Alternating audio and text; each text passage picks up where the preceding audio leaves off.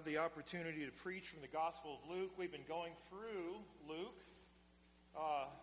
verse by verse, chunk by chunk. And here we come to the place where awful things are happening. It just seems like everything is falling apart, and it's a tragedy.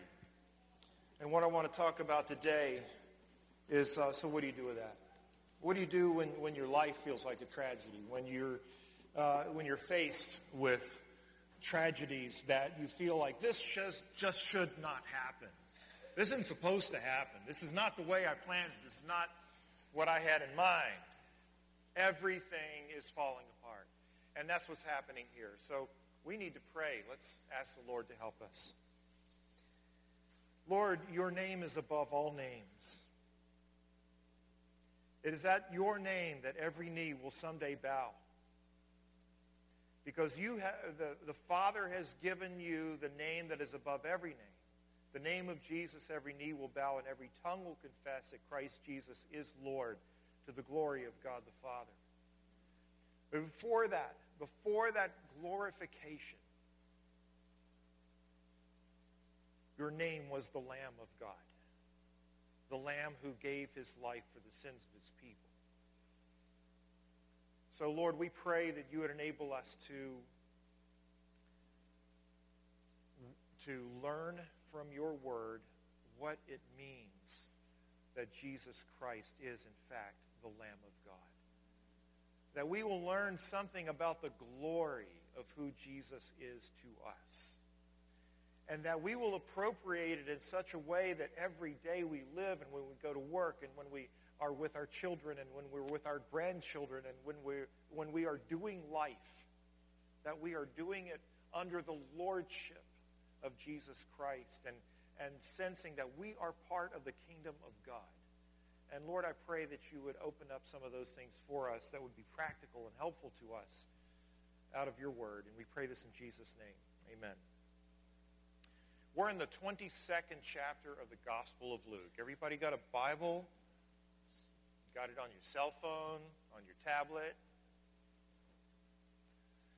Find Luke chapter 22. We're starting with the very first verses. You know that John, last couple of weeks, has been talking about Jesus coming back.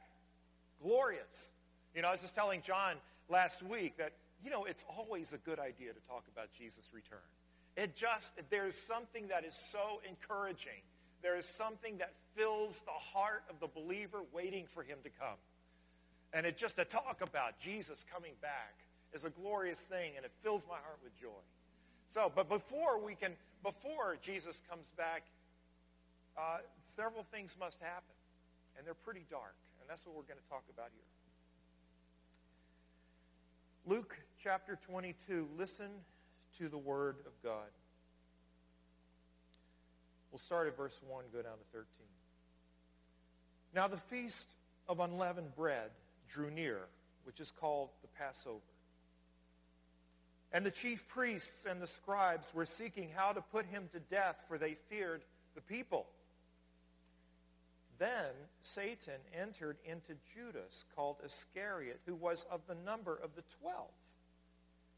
He went away and conferred with the chief priests and officers how he might betray him to them. And they were glad and agreed to give him money. So he consented and sought an opportunity to betray him to them in the absence of a crowd. Then came the day of unleavened bread, on which the Passover lamb had to be sacrificed. So Jesus sent Peter and John, saying, "Go and prepare the Passover for us, that we may eat it." They said to him, "Where will you have us prepare it?" He said to them, "Behold, when you have entered the city, a man carrying a jar of water will meet you. Follow him into the house that he enters, and tell the master of the house, 'The teacher says to you, where is the guest room where I may eat the Passover with my disciples?' And he will show you a large upper room furnished. Prepare it there." And they went and found it just as he told them, and prepared the Passover. We're going to concentrate on the first 6 verses, and next week David Miller will be here to tell you about the Passover celebration that was to happen. So we're not going to major on those last several verses. We're going to look at these first 6 verses. because I feel like I just have to stop and look at this. This is hard. Because we're going to talk about a dark passage here. And maybe some of you are going through a dark passage, and I hope that you'll find hope through the gospel of Jesus Christ through this passage. First of all, let's talk about the tragedy of corrupt leadership. Verses 1 and 2. The feast of the unleavened bread drew near, called the Passover. The chief priests and the scribes are seeking how to put Jesus to death. And they feared the people. The chief priests and the teachers of the law, these leaders are messed up. There is such a deep corruption in these leaders. And that's a hard one. Some of you perhaps may have been in situations where the leaders at your job or your church were corrupt. And you felt like you couldn't lean into these leaders. What do I do when my leaders are that bad, when they've gone off the deep end? What do I do? You know, the Word of God talks about leadership. It says that, God does not expose these bad leaders because he has a problem with leadership in general. God exposes these leaders because the Bible does not sweep the dust under the rug. When you read the Bible, you don't hear about a world that somebody wants you to believe really exists. When you read the Bible, you don't hear about a world that has been kind of swept clean and everything is kind of neat and everything is orderly and everything happens the way it's supposed to happen. It's not a child's storybook world. The Bible tells you just the way it is, where you've got things that ought not to be, like corruption in leadership. Chief priests, teachers of the law. Now, this is really bad. They are supposed to be taking care of God's people. The teachers of the law tell you what God commands, and the chief priests tell you what to do because you didn't do what God commanded. The chief priests are those who tell you, who give you the sacrificial system, whereby someone innocent dies for the guilty, so that the commands that you broke from the law of God are atoned for, meaning that you experience forgiveness and mercy because someone, an innocent animal sacrifice, took your place. And so you've got the teachers of the law and the priests. And together, all they want to do is get rid of Jesus, the rabbi from Galilee. Why is that? Well, Jesus does have a rap list with them. It goes something like this. First, he had the nerve to heal on the Sabbath day. He attracted too many people and stole their hearts with something more real than what the leaders could offer. Jesus talked about himself as though he were equal to God himself. And he didn't apologize. Jesus openly denounced their leadership and said that they were messed up hypocrites full of death and greed and self-indulgence. So they got to get rid of him in order to have their respect back. They got to get rid of Jesus so that they can have their control back. But there's one problem. Passover is happening in Jerusalem. Now that's good news for the leaders because here are the leaders and here's Jesus and we're all together. Great. The bad news is you got 2 million other folk who may not go with the plan. They could start a riot. And so they feared the people. And they've got to come up with, how are we going to do this? How are we going to get Jesus separated from everybody else so that we can do this quietly so that it doesn't start a riot? It's got to be an inside job. And they're having this meeting and they're wondering, they hit this wall and they're trying to figure out, what are we going to do? And in walks Judas to their meeting. And they said, everybody stop talking. Here comes a disciple. And Judas said, no, it's not what you think. What do you want, and what's it worth to you? So they made an agreement. They made a deal. Judas said, I will get Jesus in a separate place where nobody else, where there won't be crowds of people. I'll take care of this. And they said, fine. You just made our day. And they agreed to give him 30 pieces of silver, which, as I understand it, I've heard two different quotes on this. I've heard it was like 4 months of wages to do this. This is a tragedy. I mean, the kids are taught to look up to these leaders. Oh, here comes the chief priest. He deserves respect. The kids are taught to look up to these leaders, and this is such a tragedy. Leadership is supposed to be a good thing. You go to Hebrews chapter 13. God has a vision for good leadership. He says, obey your leaders, and submit to them, for they are keeping watch over your souls as those who have to give an account. God comes to the elders of your church, and he says, what did you do with them? And the elders of your church, it says that they even lose sleep over you. That's what the word watch over actually has the connotation of losing sleep over you. So it is good to have good leaders in your life. It is good to have people that care about your soul. Anarchy is not the thing. That's not what God is after here. He says, obey these leaders. So God does not expose these leaders because he has a problem with leadership. He exposes the leaders because throughout the whole Bible, leadership is appointed by God because God's people need good leaders. In fact, Paul said, the reason I'm in leadership is because of this. He says, I want to present everyone mature in Christ. I want to see Christ formed in the people that I minister to. And that's what we want to see in your lives. That's what the elders are for. We want to see Christ formed in you. We want to see you walking with Christ, believing the gospel in every aspect of your life. We want to see you finding new obedience through your faith and through your repentance, turning away from sin, embracing Jesus Christ, living a newer and newer and newer life as you go along. That's what we want to see happening in your life. That's what we're here for. And we're going to mess up too, you know that. We have messed up many times. And we don't do that perfectly. We don't do that perfectly well, but you need to pray for your elders. Because that's what we're here for. So trust God, follow your leaders, but hold them accountable to God's word. You see any of us running off course, off track, come, hold us accountable to the word of God. Keep us honest. Because leadership has its own specific temptations. You know what I'm talking about? You know there's some kinds of temptations that only leaders experience. There's certain kinds of temptations that are fed by leadership, by having a lot of people that know who you are. And it can get real ugly. So it's a tragedy that the leaders of God's people are so deeply corrupt. It's also a tragedy that we have a betrayer.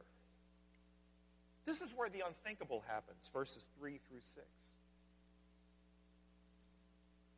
You know, just when the leaders are scratching their heads how to find Jesus apart from the crowd, here comes Judas, the answer to their prayers.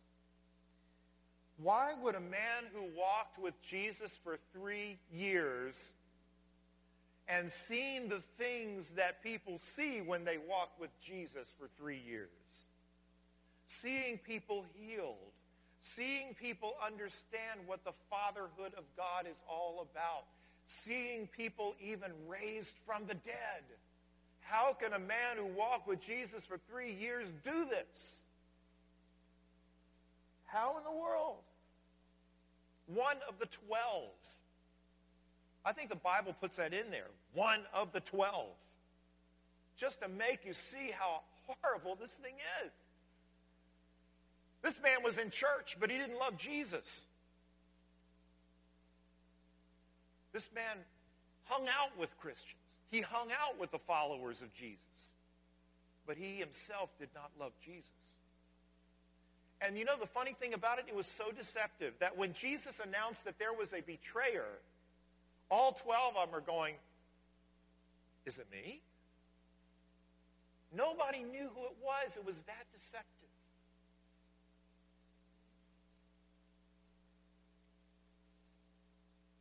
Why would a man do that? I don't know. I can't feel that. Maybe it's the love of money. Maybe he wanted in with the leaders. I don't know. But the tragedy, one of the 12, he had every opportunity to see the king and the kingdom, and he didn't feel it. Most of the time, out of his grace and kindness, God will hold back the evil that people can do so that people are not as evil as they could possibly be and destroy themselves. This time we've got one more factor, allowing Judas to go on with his evil plan, and it's right here in verse 3. Then Satan entered in to Judas. The tragedy of Satan's involvement. You and I both know that anytime Satan shows up, it's a tragedy. He is never up to any good. We believe in this church in a real, personal spirit named Satan, also called the devil, also called the accuser of the brethren, because the Bible says that he exists. He is your worst enemy. Satan wants most of all to keep the eyes of your heart from seeing Jesus Christ and all that he is. So instead of the usual common grace restraints, common grace means that God is good to his whole planet and that he has certain restraints in place that by his grace he keeps people from destroying themselves. So instead of the usual common grace type of restraints, Satan enters into Judas. I mean, it's not like Judas was okay, and then Satan came in and messed him up. Because you see, there are three things that work together. The Bible talks about the world, not the world as God made it, not the good creation, not the arts and literature, not that. But the world meaning the world system of thought, the aspect, the sinful aspect of the culture that you're living in. And then the flesh. That is not talking about raw meat hanging up in a butcher's store. We're talking about that's the Greek word that is often used for the sinful nature, the bent that we have towards rebelling against God. And then we also have the devil. So here we are. We're living in the world. We're living in a place where the values seem to work against the values of the kingdom. And then we've got our own little enemy living within us that someday we will be rid of, thankfully. I mean, we are not the sinful nature. The sinful nature is living in us as a bad tenant. We've already served the eviction notice, but he hadn't left yet. But when we see Jesus face to face, he'll be gone. And you will be without sin. You will not have to do that stuff anymore. You won't be a slave to sin any longer. And that's wonderful news. So we're living in this. We're living in a world that's giving us our values. Make as much money. The person who dies with the most money and the most toys wins. Those kinds of values that work against the values of the kingdom. And we've got this inner enemy called the flesh or the sinful nature. And then Satan comes along, and all he has to do is make a few suggestions and stir things up in the flesh.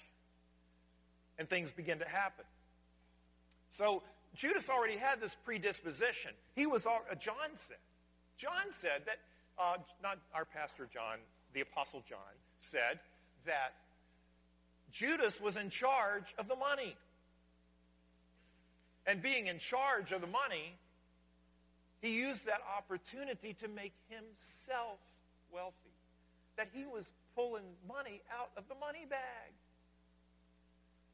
He was into it. So he was already walking the opposite direction of the rest of the disciples and walking the opposite direction of the move of the kingdom. And then Satan enters Judas, enabling him to go through with it, to keep going in that direction.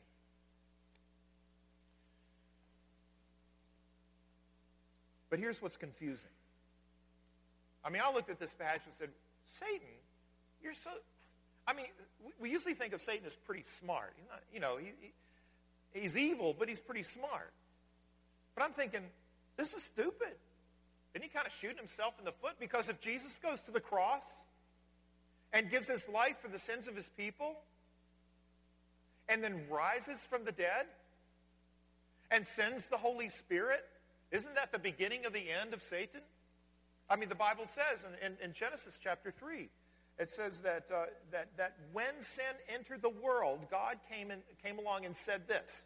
He said that there will be the seed of the woman. And he's referring to the Son of God, Jesus Christ. The woman being Mary. And he said that the seed of the woman, Jesus, is going to crush the head of Satan.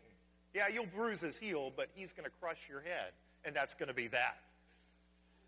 So Satan knows that his days are numbered. I mean, Satan can read the Bible just like we can, And it says in the book of Revelation that he's going to be thrown into the lake of fire with all of his helpers. Never to be heard from again. Gone. So, why would he entice Judas to come together with the leaders to help fulfill Jesus' mission of dying, rising from the dead, sending the Spirit, and demolishing Satan? Why? What's going on? I think it's because this is plan B. If you read earlier in the Gospels, you hear plan A. Plan A is Satan coming to Jesus repeatedly and saying, hey, why don't you do something other than die on the cross? 3 times, Jesus is tempted in the wilderness. And all 3 times, there is comfort, glory, recognition, power, and control offered to Jesus without the cross.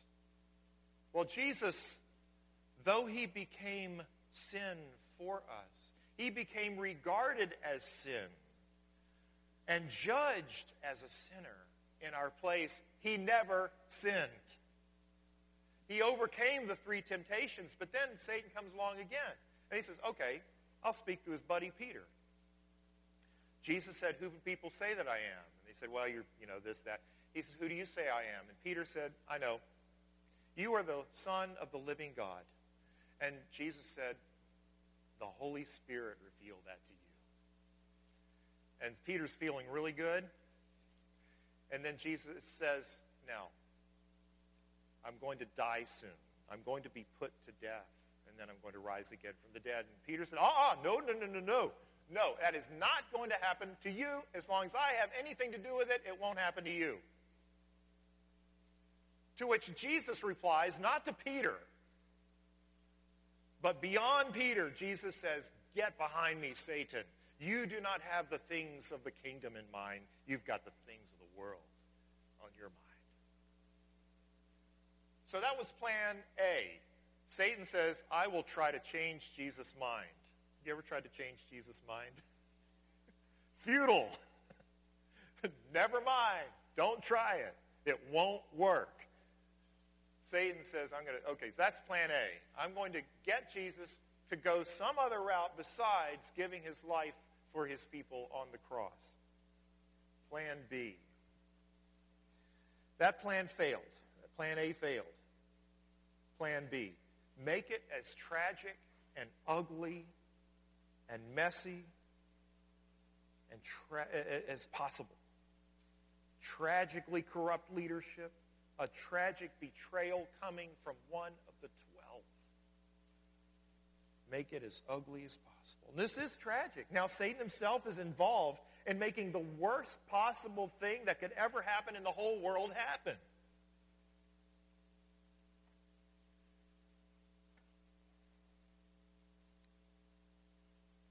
There's nothing about this story that's not tragic. There's nothing about this that makes these tragedies less tragic. You can't say, well, maybe the leaders were having a bad day. Maybe Judas fell into it at the heat of the moment. You can't say any of that. It is just that bad. Just the way it is written here. So, what can you say about that? Where's the hope in that? What can you say when tragedy strikes you? Where's the hope? How can you have hope in the middle of tragedy without going into denial? You know? I mean, that's what we do a lot of times. We don't want to face how hard stuff is. So we find ways to cope with it. Some way to dull the pain. What can you say when tragedy strikes you? Where is God when you experience tragedy in your own life? Couldn't a loving God kept it from happening? What do you do with that? I want to say that this is more than a tragedy. I want to say that this is not less than a tragedy, but it is more.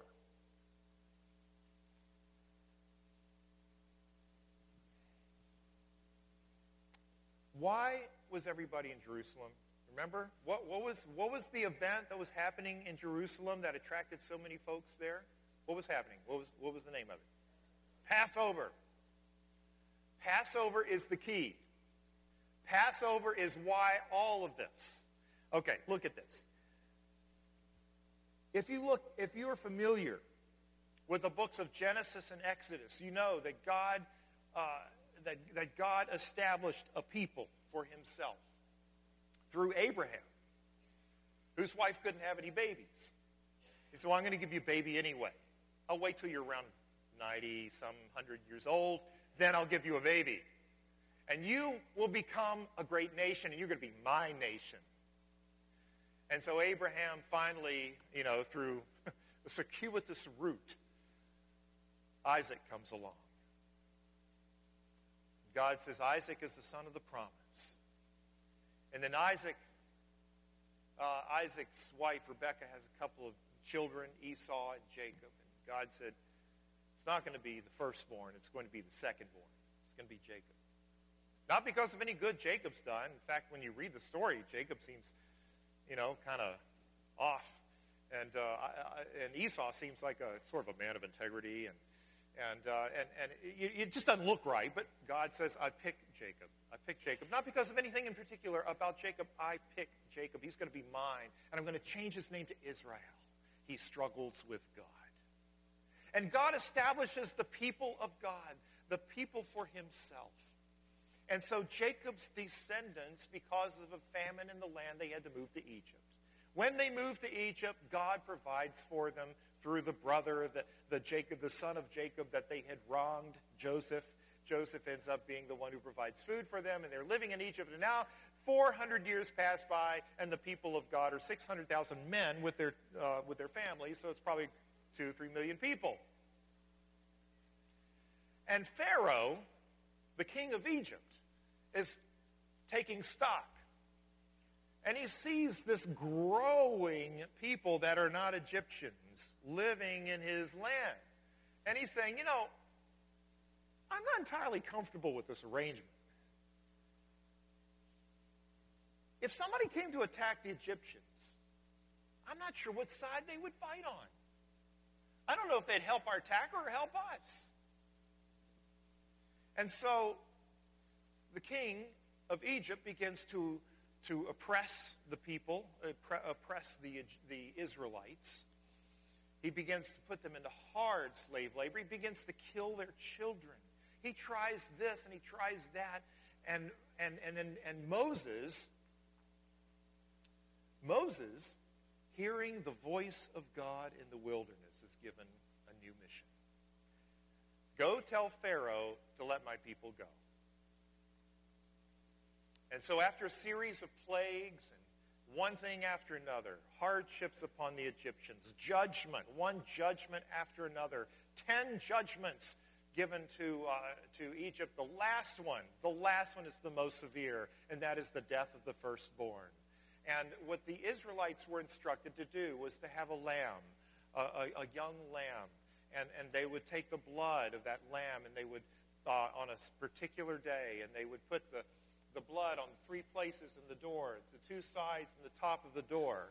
And then and that was a sign of obedience. It's the obedience of faith. We're doing what God says, even whether we understand it or not. But the blood of the innocent lamb is the thing that God uses to finally get Pharaoh to say, fine, go. I don't want you here any longer, actually. Go. And that is the secret to their deliverance, because there's a people that need saving, and there is a God who wants to save them. And so Passover is the angel of death passing over your house because you got the blood of the innocent lamb on your door. And the angel of death is not going to bother your household. And so the Jewish people of God would celebrate the Passover every single year. And part of that celebration was the Feast of the Unleavened Bread. And why is it unleavened? Why do we have to why did my Jewish neighbors bring all their yeast and put it in my house so it wouldn't be in their house during Passover season? What is the problem with yeast? Is yeast evil? No. It's simply to remember that we had to leave Egypt in haste. We don't have time to watch bread rise. We got to get out of here. And so it's the Feast of Unleavened Bread and the celebration of Passover. And so just like the Passover in Egypt, you've got around 2 million Jews in one place and corrupt leaders getting nervous. Just like the Passover, you've got an oppressed people that need God to save them. Instead of Egyptian slave masters, you've got scribes and Pharisees and teachers of the law tying heavy burdens upon the people of God and not lifting one finger to help them. You've got a deliverer chosen by God, Moses in the wilderness, and now God calls his son to deliver his people. And God delivers his people with mighty miracles, the parting of the Red Sea, and in this case, the resurrection. And then God brings the judgment of death upon the firstborn, the people of Egypt. And in this case, the firstborn son, who knew no sin, became sin for us and took the sinner's place and received the judgment of death in our place so that we might become the righteousness of God in him. In both cases, you have a lamb slain for the sins of the people, and Jesus Christ is the Lamb of God who takes away the sins of the world. The Passover is a picture of the gospel, and that is why Jesus is so eager to celebrate it once more with his disciples before he becomes the Lamb of God. He spends his last night with his disciples celebrating the Passover, and that's verses 7 through 13. And by the way, he says, where are we going to do it? Where are we going to do it, Master? And he says, well, you'll go in the city and you'll find a guy carrying, what's he carrying? Carrying a jar of water. Go follow him. Now, back then, men didn't usually carry jars of water. It was usually something, you'd see women carrying jars of water all the time. See a man carrying a jar of water, that was different. He said, okay, that's your sign. Go follow him into the house, and say, Master's going to have Passover. Doesn't even say his name. Doesn't say, this is for Jesus to celebrate the Passover. He doesn't say that. He says, tell him this is where this is where the teacher is going to celebrate Passover with his disciples.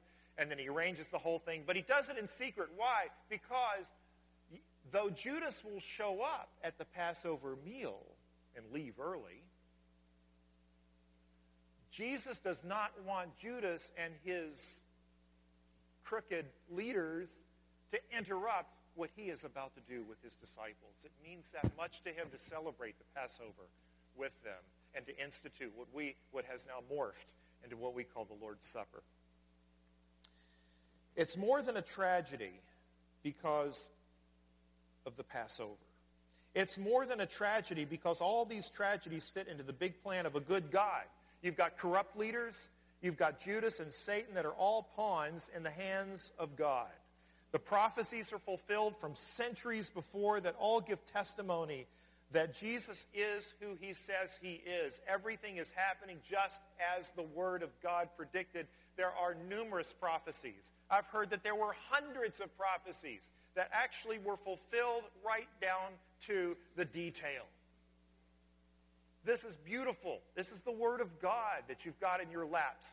This is the thing that, it's through the Word of God that you see the power of Jesus Christ. And it is in the Word of God that you see these prophecies and how everything happens just the way God has planned it. And even in the betrayal, Psalm 49, Jesus quotes Psalm 49, and he's speaking to his disciples. He says, I'm not speaking to all of you. I know whom I have chosen, but the scripture will be fulfilled. He who ate my bread has lifted up his heel against me. And Psalm 55, for it is not an enemy who taunts me, then I could bear it. It is not an adversary who deals insolent with me, then I could hide from him. But it is you, a man, my equal, my companion, my familiar friend. The betrayal was prophesied. So it's more than a tragedy because it's all about the Passover and the Passover lamb. It's more than a tragedy because this is all a part of a plan of a good God who uses Satan, Judas, and corrupt leaders as pawns. Thirdly, it's more than a tragedy because this is all for your salvation. It all leads to Jesus fulfilling his mission of saving you from your own corruption and your own betrayal and from the power of the devil. This is what Jesus is doing. It's more than a tragedy because today is the day of salvation. Judas, as far as we know, Judas never got saved. Judas felt horrible about it, and then he destroyed himself. But what about the priests?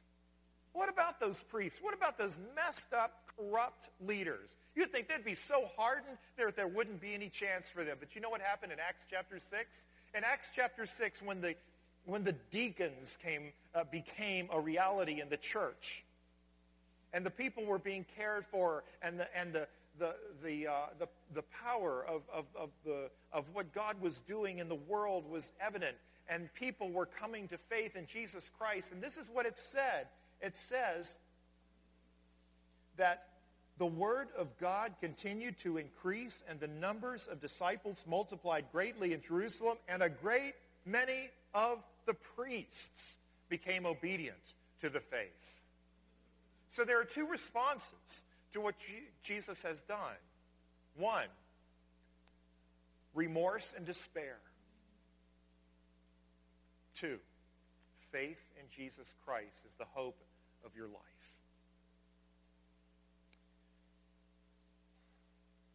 The gospel does not make tragedy less of a serious matter. It doesn't make tragedy less of a tragedy. The gospel doesn't take away. The gospel adds hope. Because these particular tragedies happen, the corrupt leaders, the betrayal, Satan's involvement, because these tragedies happen, paving the way for the greatest tragedy in the world to take place, the death of the perfect Son of God, because Jesus did fulfill his mission of going to the cross, there is forgiveness for all of your sins. Because this took place, there is hope for your victory over sin. Because this took place, there is hope for your sick marriage. There is hope for your grief. There is hope for your kids. There's hope for your unsaved family members. There is hope for your broken relationships. And there is the blessed hope of Jesus' return to earth at the fullness of times, and all things in heaven and earth will be brought together under one head, even Christ. Because these tragedies took place. Amen. In hope we are saved, says Paul. We know that for those who love God, all these things work together for good.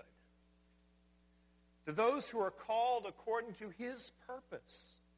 Because those whom he foreknew, he also predestined to be conformed to the image of his Son, in order that he might be the firstborn among many brothers. And those whom he predestined, he also called. He called you by name. Those whom he called, he justified. He took away your sins and he gave you his righteousness. And those whom he justified, he also glorified. If you experience the forgiveness of sins today, you're as good as glorified. You're going to make it to heaven. What shall we say then to these things? If God is for us, who's against us? He who did not spare his own son, but gave him up for us all, how will he not also with him graciously give us all things? Who shall bring any charge against you, God's elect? It is God who justifies. Who is to condemn? Christ Jesus is the one who died, more than that, who was raised, who is at the right hand of God, who indeed is interceding for us. Who shall separate us from the love of Christ? Shall tribulation or distress or persecution or famine or nakedness or danger or sword? No. In all these things we are more than conquerors through him who loved us. For I am sure that neither death, nor life, nor angels, nor rulers, nor things present, nor things to come, nor powers, nor height, or depth, or anything else in all creation will be able to separate us from the love of God, which is in Christ Jesus our Lord. That's what happened. That's all of these horrible things had to happen in order for this glory to happen. So, nothing can separate you from the love of God which is in Christ Jesus. The worst, the very worst nightmare you can picture in your mind cannot separate you from the love of God which is in Christ Jesus. For all of you who are united to Jesus Christ by faith, for all of you who have come to Jesus and received his free gift of eternal life and forgiveness of sins and righteousness, as he freely offers those things to you in the gospel, as I do for you today. I freely offer this on the authority of the Word of God. God has spoken, and all who come to Jesus Christ will be saved. And God has spoken, all who keep coming to Jesus Christ who are saved will find greater and greater enjoyment of Jesus Christ and greater freedom from sin, and someday will be fully free from sin altogether. So, no less tragic, but you have the addition of hope. Let's pray.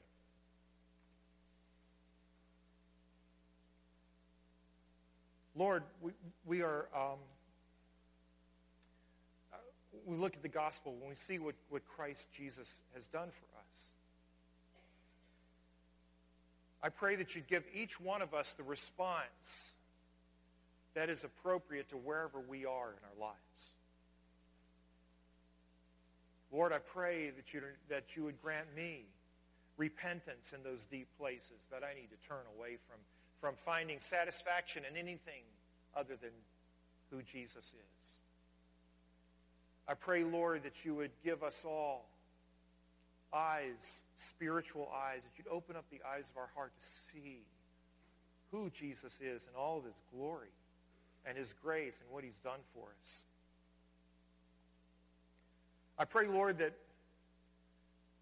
that you'd give us faith to believe this afresh, to keep believing it, to believe it tomorrow